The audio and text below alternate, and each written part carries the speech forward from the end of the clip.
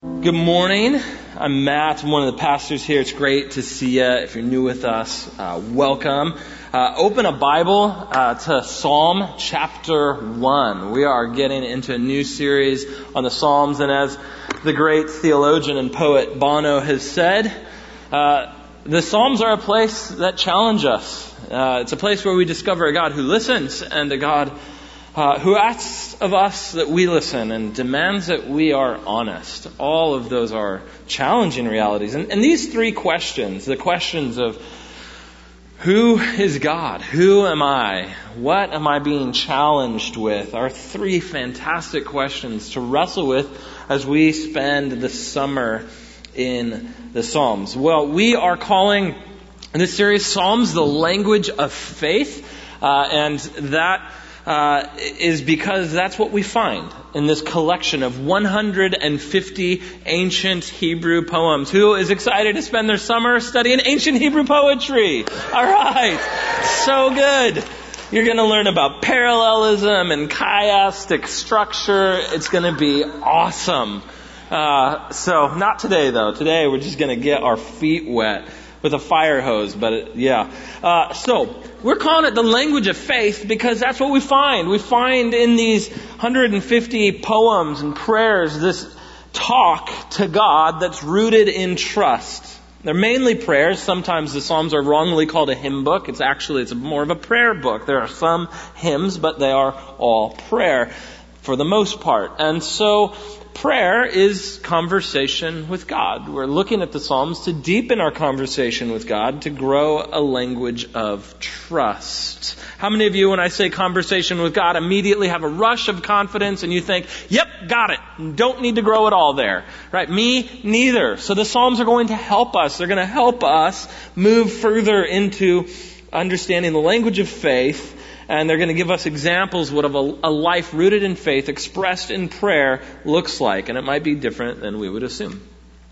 Two observations real quick on what the Psalms are. What are we dealing with when we look at the Psalms? The Psalms are two things. First of all, the Psalms are poems. It's a collection of poetry. It's one of these interesting places where we get this collection of Psalms, of prayers that are at first mankind's word to God, that are turned into God's word to mankind.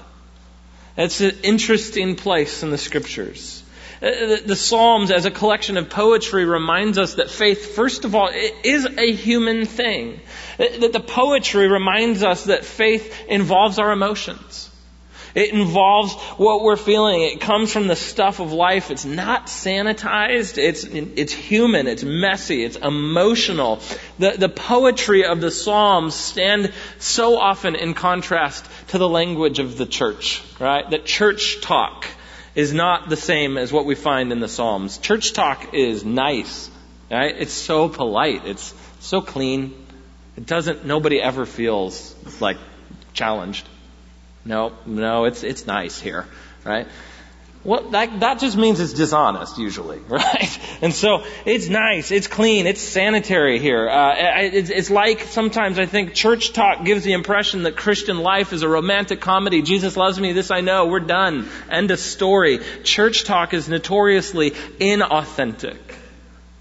But the language of faith found in the Psalms is desperately honest. It's real.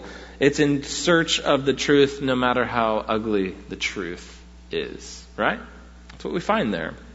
But it's honest in ways that are very different than the world's kind of honesty. The talk of the world, in contrast to the talk of the church, gives emotions the final word. Church talk gives emotions no word, right? Religious folks, we want to push down those emotions. We're scared of those. We've got to get the right answers and the right behaviors. The world, on the other hand, irreligious folks tend to exalt feelings as final. There's no right to agree with or behave as, so we can let how we feel just rule.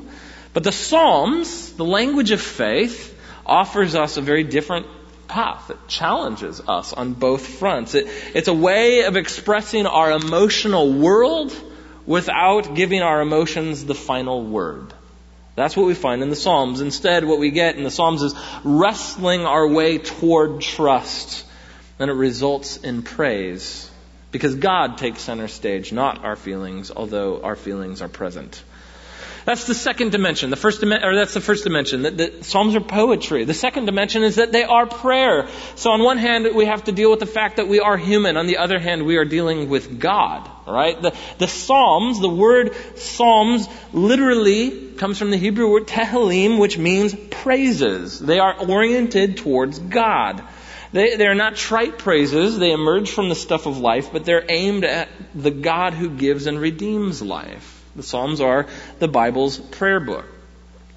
So after 4 weeks exploring the art of neighboring, where we are propelled by the gospel into the world to be a redemptive presence in our relationships, right? After 4 weeks there, we step back and look at how really we cannot be a redemptive presence without a redemptive relationship.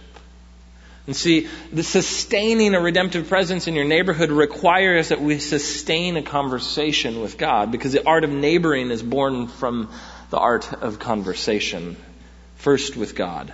And so we're offering a challenge or pathway for us as a church. We're offering a reading plan. You can get the Psalms read by the end of August, and we've got a nice little journal here for you, and it's available in the lobby for $5, which is a steal, because it's this rad journal. It's got this cool little intro, and it's got a reading plan. If you are type A, this is your deal, because there's check boxes. If you're not type A, this is your deal, because there's blank pages. So it speaks to you, whoever you are, okay?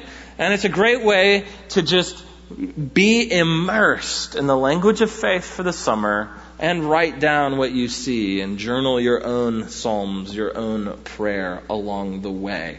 So, what are we dealing with the Psalms, this poetic prayer book?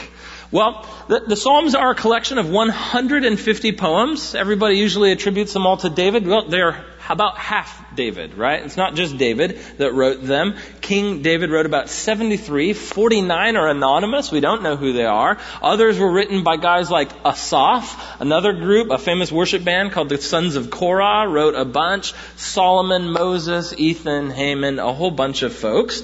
They, by the way, are not random. When we get into the Psalms, sometimes it looks like, how do they all relate? There's an interesting structure to the book of the Psalms. It's arranged as a 5-book work, and all 5 books end with praise. The first 4 books end with the same line. They end with, "May the God of Israel be blessed forever, amen and amen." And the final 5 Psalms conclude the entire book. They conclude it with this repeated phrase, hallelujah, which is a compound for praise Yahweh, the God of Israel. And so it's this very exclamatory end to what the Psalms have been saying all along. And so they're arranged by theme, and the first half feels like life's a bummer. Right? It expresses prayer through the language of lament. If you don't know what a lament is, it's basically just a form of language where we say, life's a bummer. Things aren't the way they're supposed to be. And we talk about it. Right? And then somewhere in the middle, the majority of the Psalms shift from being lament to being praise. That this life of faith, this language of faith, this process of moving through our laments does result in praise when we journey that out with God. And so that's what we're going to find, and that's what we're going to wrestle with over the next however many weeks. So let's dive in with Psalm 1 and 2. As you can see, they're set apart. They are an introduction to the whole book. They are not designed to be read necessarily as book 1, but as the introduction to book 1 and the rest of the Psalms. And you will see why in just a moment. Psalm 1. Are we ready? Let's do it. Stop talking about the Psalms. Let's get into the Psalms. All right. Psalm 1. Blessed is the one who does not walk in step with the wicked, or stand in the way that sinners take, or sit in the company of mockers, but whose delight is in the law, the Torah, the instruction of Yahweh, and who meditates on his law day and night. That person is like a tree planted by streams of water, which yields its fruit in season, and whose leaf does not wither. Whatever they do prospers. Not so the wicked. They are like chaff that the wind blows away. Therefore the wicked will not stand in the judgment, nor sinners in the assembly of the righteous. For Yahweh watches over the way of the righteous, but the way of the wicked leads to destruction. Why do the nations conspire and the peoples plot in vain? The kings of the earth rise up and the rulers band together against Yahweh and against his anointed, saying, let us break their chains and throw off their shackles. The one enthroned in heaven laughs. The Lord scoffs at them. He rebukes them in his anger and terrifies them in his wrath, saying, I have installed my king on Zion, my holy mountain. So I will proclaim Yahweh's decree. He said to me, you are my son. Today I have become your father. Ask me and I will make the nations your inheritance and the ends of the earth your possession. You will break them with a rod of iron. You will dash them to pieces like pottery. Therefore, you kings, be wise. Be warned, you rulers of the earth. Serve Yahweh with fear and celebrate his rule with trembling. Kiss his son, or he will be angry and your way will lead to your destruction. For his wrath can flare up in a moment. Blessed are all who take refuge in him. You have now been introduced to the Psalms and where the book is going. Let's dive in. One of the things you will notice immediately is that if you are a hyper-literal person, the Psalms are going to stretch you a bit, aren't they? Because now people are like trees and kings are smashing pottery and there's imagery and there's metaphor. And the reality is the Psalms stoke our imaginations. They get us to wrestle, to become perceptive to God's reality through the imagination. They get us on the inside of the truth. And so the poetry gets us wrestling. Eugene Peterson says this about the Psalms. He says, people look into mirrors to find out how they look. We look into the Psalms to find out who we are. So when we look at what's going on here, right, we know that the Psalms are poetic, and we know that there's imagery, but how do we know that Psalm 1 and 2 are meant to be taken as an introduction, set apart? Well, let me tell you. Look at Psalm 3. Flip forward in your Bible. At the very top, after it says Psalm 3, there is a little italicized sentence that says, a psalm of David when he fled from his son Absalom. Look at Psalm 4.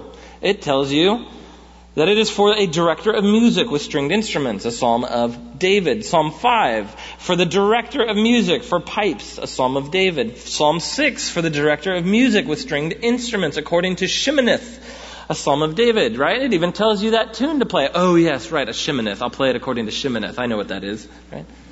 And you're all like, what the heck is a Sheminith? I don't know. I didn't learn that. All right, so what are those called? Those are called superscriptions, right? Technical geek term for you. Little italicized things at the top of the Psalms are called superscriptions. And so every psalm in book 1, that is Psalms 3 through 41, have superscriptions. They're about David, and all of them have it except for Psalm 10 because it's linked to Psalm 9 and Psalm 33 because it's weird. But the first two, right? The first two, sometimes that's the best technical answer in the Bible. You're like, I don't know, it's weird. Okay? Psalm 1 and 2, however, don't have superscriptions. It jumps right in. Blessed is the one, and it ends, blessed are all. Okay? They don't have the superscription. What we have instead is we have a wisdom psalm, Psalm 1, which is about if you want to live a wise life, if you want to live a life that's like a tree that bears fruit, if you want to be wise, read this. Psalm 2 is a royal psalm. It tells us about a king. Right? And so that it's forming this introduction that's saying, look, there's a wise king who wants to give his wisdom. If you want to live a wise life, if you want to follow God, then you need God's instruction and you need God's authorized ruler. And that is where the book is headed. I just told you the entire message of the Psalms in 2 Psalms, right? It's about his instruction and about his king. And so these psalms go together, right? To say that it's not instruction alone that you need, right? You also need a king, right? If you want to live a deeply happy, wise life. Think about your kids for a second. If you have them or if you've had them or if you know some, how does it go when you just hand them a book and say, figure it out? right? Here, read this manual. It's about how to be a human. Please pay special attention to the laundry portion because I'm sick of it, right? And how well would that work in your life? They would just be like, I don't, what do I do, right? Because instruction without relationship doesn't lead to wisdom and it doesn't lead to joy. And God is saying you need the instruction of God and you need a relationship with God as your king. Right? Because your kids don't figure out how to live life on a manual. They need it modeled. They need truth embodied for them. And when those things happen, when they have instruction in the context of a relationship, they become wise people. And that's what the psalmist is saying. That there is the instruction of God paired with the God as king will form you in a way that brings deep happiness and wisdom. Psalm 2 says you need a king. You need the instruction of a king. So already we have a problem, don't we? As modern readers, we're listening to this and we're going, okay, I need instruction and I need a king, right? This is like the last thing that we want to hear as modern Western people. We want information so we can make our own choices, right? And so we have all the information we want at our fingertips any given moment, and we love to make our own choices, but the Psalms aren't playing that game. The psalmist is saying if you want to gain wisdom for life, you have to live under a ruler who's a refuge, and you have to have this instruction because it steers you away from disaster.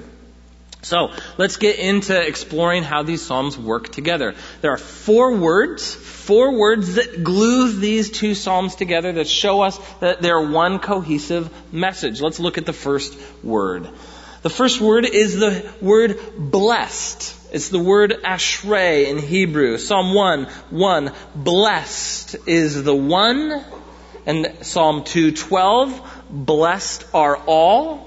Right? Blessed is the one who doesn't walk in the way that sinners walk in, who delights in the Torah, and blessed are all who take refuge in the King. Ready for another geek word? All right. I'm not convinced. Are you ready for another geek word? All right. Okay, good. Okay, told you you're spending the summer learning ancient Hebrew poetry. There's going to be some geek words along the way. Okay, so this forms what's called an inclusio. It's a literary term for basically a bracket. Okay, so Psalm 1 begins with the bracket of blessed, and Psalm 2 ends with the bracket of blessed, right? And it's telling you, read between the brackets, because everything in between the beginning and the end is about how you find that bracketed blessing. Okay? That's what the psalmist is doing. He's showing you how to find what he's talking about at the ends of the brackets in between. Okay?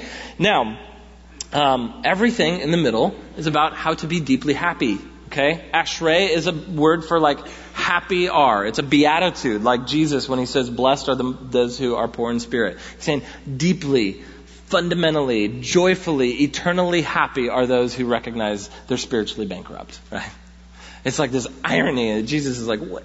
You've got to pay attention to the upside down kingdom. The psalmist is saying the same thing. He's saying, look, the deeply happy person, not just like American happy, but the deeply Hebrew happy. Okay, there's a difference. There's a contrast. The American vision of happiness is all about what you have. It is material blessing. The Hebrew vision of blessing is how you live. It's moral blessing. Okay? Do you see how we have this backwards in our culture?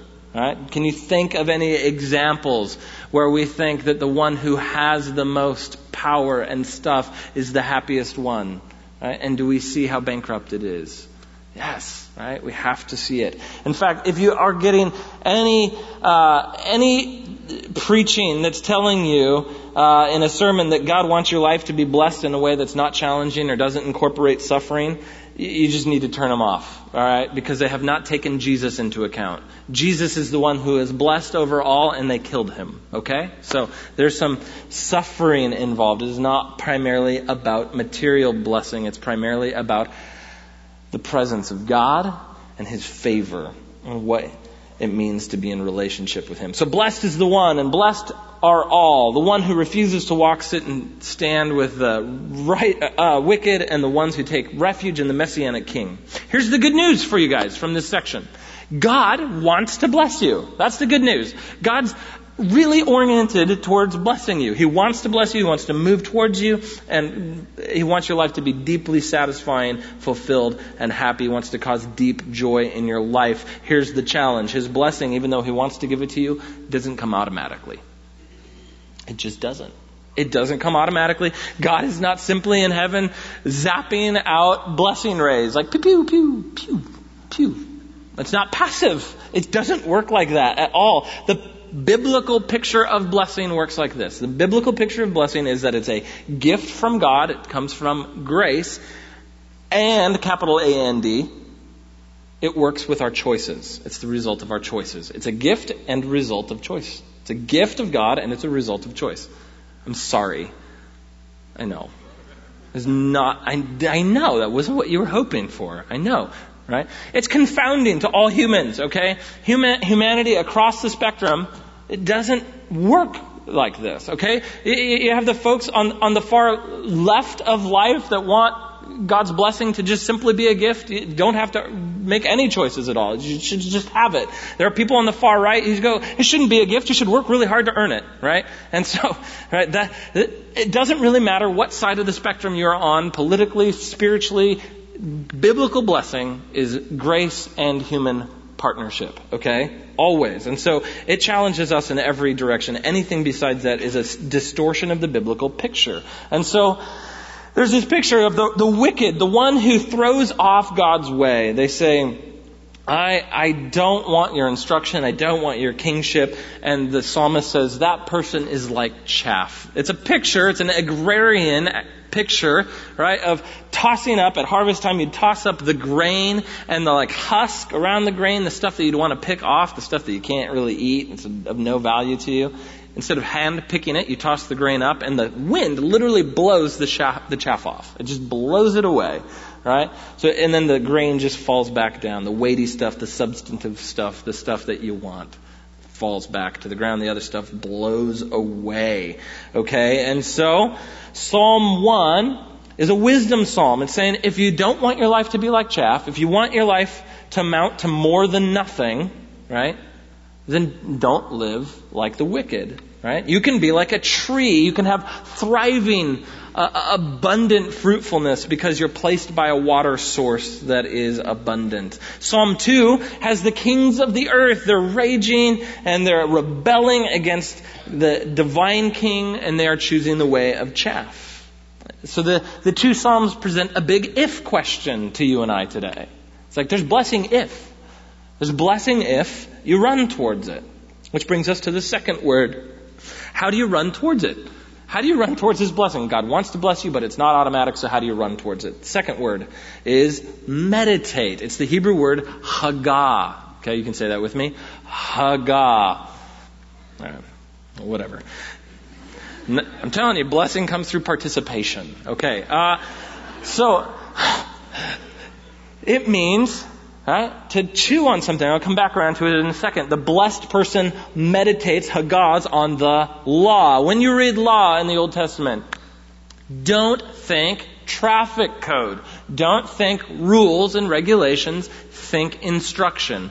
Law is the Hebrew word Torah. It means instruction or teaching. It's about a way of life. And so the blessed person delights in God's instruction, which is an affective, loving word, right? Christians tend to focus so much on the how, the skills of how to behave, that we shortcut the want to, right? Because we're focused on the how to. The how to is good to get to, but it only matters if you have the want to. And the Psalm 1 is saying the blessed life starts with a want to. Are you with me? Did I confuse you? All right. You're cool. Hang in there. All right. So, meditate on His instruction. We delight in what God teaches. What's the deal with the word meditate, right? You hear meditate and you think isn't that like the thing Buddhists do? Like, do I have to light candles and wear yoga pants to find blessing? No, you don't, right? The Eastern meditation is really, it works like this. Empty out the clutter, get rid of the clutter, desire nothing, give up your attachments, right? If you give up your attachments and don't desire anything, you won't be disappointed and you'll be very, very happy, right? Because you don't ever not have what you want, because you don't want anything.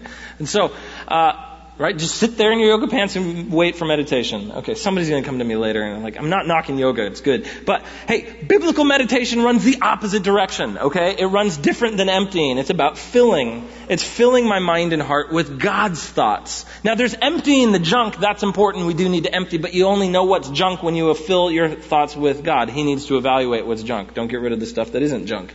And so, instead of giving up attachments and dialing down desire, we meditate, we Haggah, in a way that dials up our desire for God and His kingdom, that actually increases our attachment to God and His ways.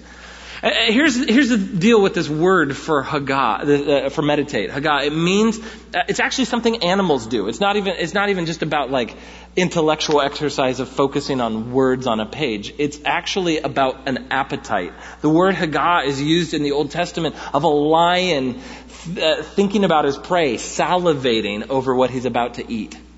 Okay? Like birds Haggah over food, lions Haggah over prey. Your dog Haggahs when he has a bone, right? Salivating, chewing on it, just enjoying it, savoring it. And so we are encouraged to do the same, to chew on God's instruction, to dwell on it, to digest it, to delight in it. Blessing is a gift, but it's not automatic. It's not a drive-through reality, but it's a slow, steady flow of habits for life. And so the blessed person considers what God has said and they allow it to shape them. One thing we have to learn here is that God is for you. He wants to bless you, but He will also move in relationship to the choices that we make. If we choose to avoid what God has said and avoid and reject His instruction, then the God who loves you will move in relationship with you, right? He won't force His way on you. In Psalm 2, we see that God laughs, He scoffs. The rulers are rebelling and God's like, He sits back, He's like, okay, if you think you're smarter than me, there's nothing I can do to help you, right? And so, we can be removed from the place of blessing. Hear that today, right? Our choices can move us away from blessing. The place of blessing is always relationship with God, nothing else. We get in trouble when we think that the place of blessing is anything other than right relationship with God and others and the world. It's not a retirement plan. It's not 6 figures. It's not that guy. It's not that girl. It's not the corner office. It's not the house.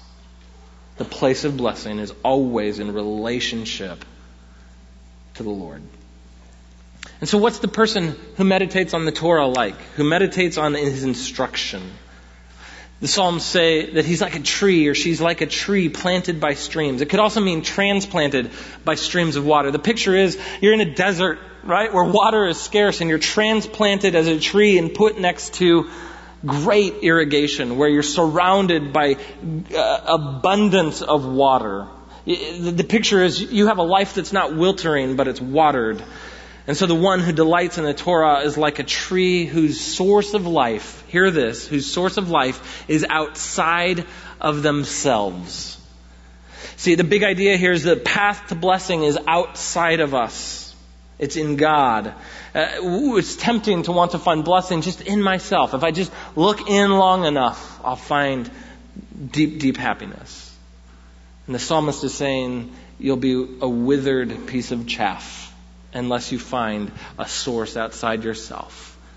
Then and only then will you bear fruit and live a vital, fruitful life. In season is the word the psalmist used. That means that bearing fruit and living a blessed life is a lifelong thing. It's not a mere moment, which is a challenge for those of us who are into instant gratification. Now, I think that here in the Northwest, this imagery of a vibrant tree has lost its power on us because we take the metaphor for granted a bit, right? We have plenty of healthy trees, too many healthy trees, and I got to get them out of my gutter, right? And so we have this project happening at our house where we are replacing the deck in our backyard with a concrete patio, and the reason we had to replace the deck was because there had been a great big tree that had just thrashed the deck. It was all warped and bent, and it was messed up because there was this giant tree uprooting the rest of the deck. It was just too strong, and so it's been my firewood for the last winter. And so as we're undoing the deck and getting into the base of that tree, it took 4 men, 3 strong men and myself with a sawzall, right? And it was massive. It took us 40 minutes, all of us just in there prying at it. I'm chopping at it and, basically just saying, what do I do now, guys, right? And it was awesome. But the thing was, right, a thriving tree sinks its root system deep. It's not easily uprooted. That's the point. You see, it's the total opposite of chaff, which can't even withstand a gust of wind. See, when you're not rooted, when you don't have a source of life that's outside of yourself, guess what? You're at the mercy of whatever is happening to you. And it stinks. You have every reason to be anxious, right? Because what's about to happen next if you have no root system? But if your roots are in the Lord, if your source of life is outside of you, if it's anchored into what He's done and what He's said, then guess what? You can take high winds without being moved from your foundation. And you don't have to be anxious. You can not be afraid with good reason. Are you with me? Do you see the need to meditate on what God has said, to allow it to be our source? Psalm 2:1 uses the same word for meditate. It's hard to see in English. Why do the nations conspire and the peoples hagah in vain? Why do they plot? It's a word that's used as a contrast. Blessed is the person focused on God's ways, but those who meditate against God, whose focus of life is how to throw off His rule, that's a dangerous game to play, right? The perspective that says, God's put me in a box, I want to throw off His chains, right? I want to throw off His yoke, literally. You can think rebellion thoughts or you can think instruction thoughts. It's up to you. God wants to bless you. It's not automatic. You can be like a tree or you can be like kings who are just chaff. The third word that glues these Psalms together is the word way. It's the biggest metaphor in the Psalms and Proverbs. The way is your path, your direction, your road, the way in which you are oriented as you walk through life. The way is used here because God's blessing doesn't happen in a moment. It happens on the way. It happens en route. It's a poetic, a pictorial way of describing a life full of choices, full of patterns and dispositions. It's not just one decision that forms your life. It's many decisions. And so the blessed person watches their way. Notice what the text says about the way of the wicked. It says, be careful. The blessed person chooses not to walk in step with the wicked, not to stand in the way that sinners take or sit in the company of those who mock God. Notice that there's a direction from moving to stationary, right? The wicked person starts out walking, ends up sitting. I think this is interesting because it's the way sin always works in our life. It's the way rebellion always works in our life. We start off with this idea that I can kind of test it out. Let's just see how it goes. It might not be that bad. I think it's okay. This one time, I can always turn around later. That's walking into sin. But then it moves really quickly into standing. We're just really accustomed to this. This is normal. Everybody's doing this. This is just okay. It's okay. And then you land sitting. It's your habit. It defines you. You're stationary and you're stuck. And I don't say this to say if you've got places in your life where this is happening that you're hopeless. I'm saying this because Psalm 1 offers a hopeful warning to say this is the nature of sin. It moves from walking to sitting really quick. The question is, do you have any places today where you're trying out some of the steps of the wicked? Where you're thinking, I might be okay for a little bit. Or maybe there's some places where you're standing in the way of the sinners, right? Where you're feeling comfortable in it. Or some places where it's just become a settled attitude and a settled habit, where you're sitting now in it. The psalm gives a warning, and it says that the person who's ordered their life by their own instruction and by their own rule will ultimately have a life that deteriorates. And so there's this tension, right, between Psalm 1 and the other Psalms, where the psalmist is saying, look, I've watched my way. I've paid attention to Torah. I've obeyed, and my life feels like it's withering, right? We put this tree up on week 1 for a reason, because there's an image of a beautiful, blessed life. But by the time you hit Psalm 3, David's on the run from his own son. Right? And the rest of the Psalms feel like this tension, right? What about the tree in Psalm 1? Because now my bones are wasting away. My tears are my food. Day and night, I'm crying out to you. I'm not sleeping. My enemies are after me. What happened to the tree? And so the reason the word way is important is because blessing is not all about a moment. It's about a life trajectory. Okay? And so the Psalms teach us patience in persisting in eventual and ultimate blessing in spite of what may be going on. Because blessing is deposited en route. The final and fourth word that glues these Psalms together is this. It's the word destroy. It's not necessarily a good news word for us at first glance. The word is abad. It means destroy. It's a visual for death, annihilation, and perishing, right? The way of the wicked leads to destruction. That those who reject the Messiah, the King, will find their abad, their destruction. By their own way, they destroy themselves. It's the result of choosing a way that rejects God, right? Because the reality is this: if I reject the giver of life, I'm ultimately embracing my own death. Right? And that's what the Psalms are saying, that there are two paths before us, a psalm of blessing and a psalm of deteriorating destruction. And Psalms are about leading us in a path of wisdom and life, focusing us on His Word and on His King. The question for us today is, can a follower of Jesus destroy their life? Can a follower of Jesus destroy their life? What do you think? Heck yeah, they can. And I wish it weren't true. But there's so many conversations where I'm having with people where I realize this is not a warning conversation. That would have been a few years ago. This is now, let's look for redemption on the other side of destruction. And that's a bummer. Because the reality is God lets us wreck ourselves and He lets us wreck others. I wish it wasn't so. And the difference is the focus of our life and the way in which we walk, how attentive we are to the direction we're going. You see, you can be like a tree or you can be like chaff. The difference is, will you hear His instruction? Will you be ordered by His King, His ruler?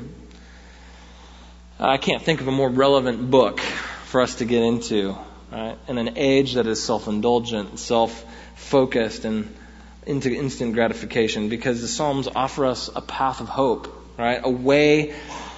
Away from destruction, a path that embraces the ruler of life. So what way are you traveling today? See, Psalm 2 is meant to be read with Psalm 1 for a reason. Psalm 1 offers this picture of this ideal person, right? They delight in the Torah. They're like this awesome tree. And we're not like that. I'm not like that, right? I look at Psalm 1 and I go, I'm not that ideal person. But there's a king who is. Psalm 2 talks about a king who is appointed by God as Messiah, as anointed, as a delivering ruler who crushes the powers of injustice like a clay pot. That's an easy thing to crush when you're powerful, right? I found at the end of last summer, Lauren's favorite flower pot had been crushed, and we like, who can I punish for this? I'm like, I don't know, probably happened in June, right? Like, I don't know, but it was easy for whoever did it, right? And it's as easy as crushing a clay pot is for us, as it is for King Jesus to bring an end to injustice. But here's the problem.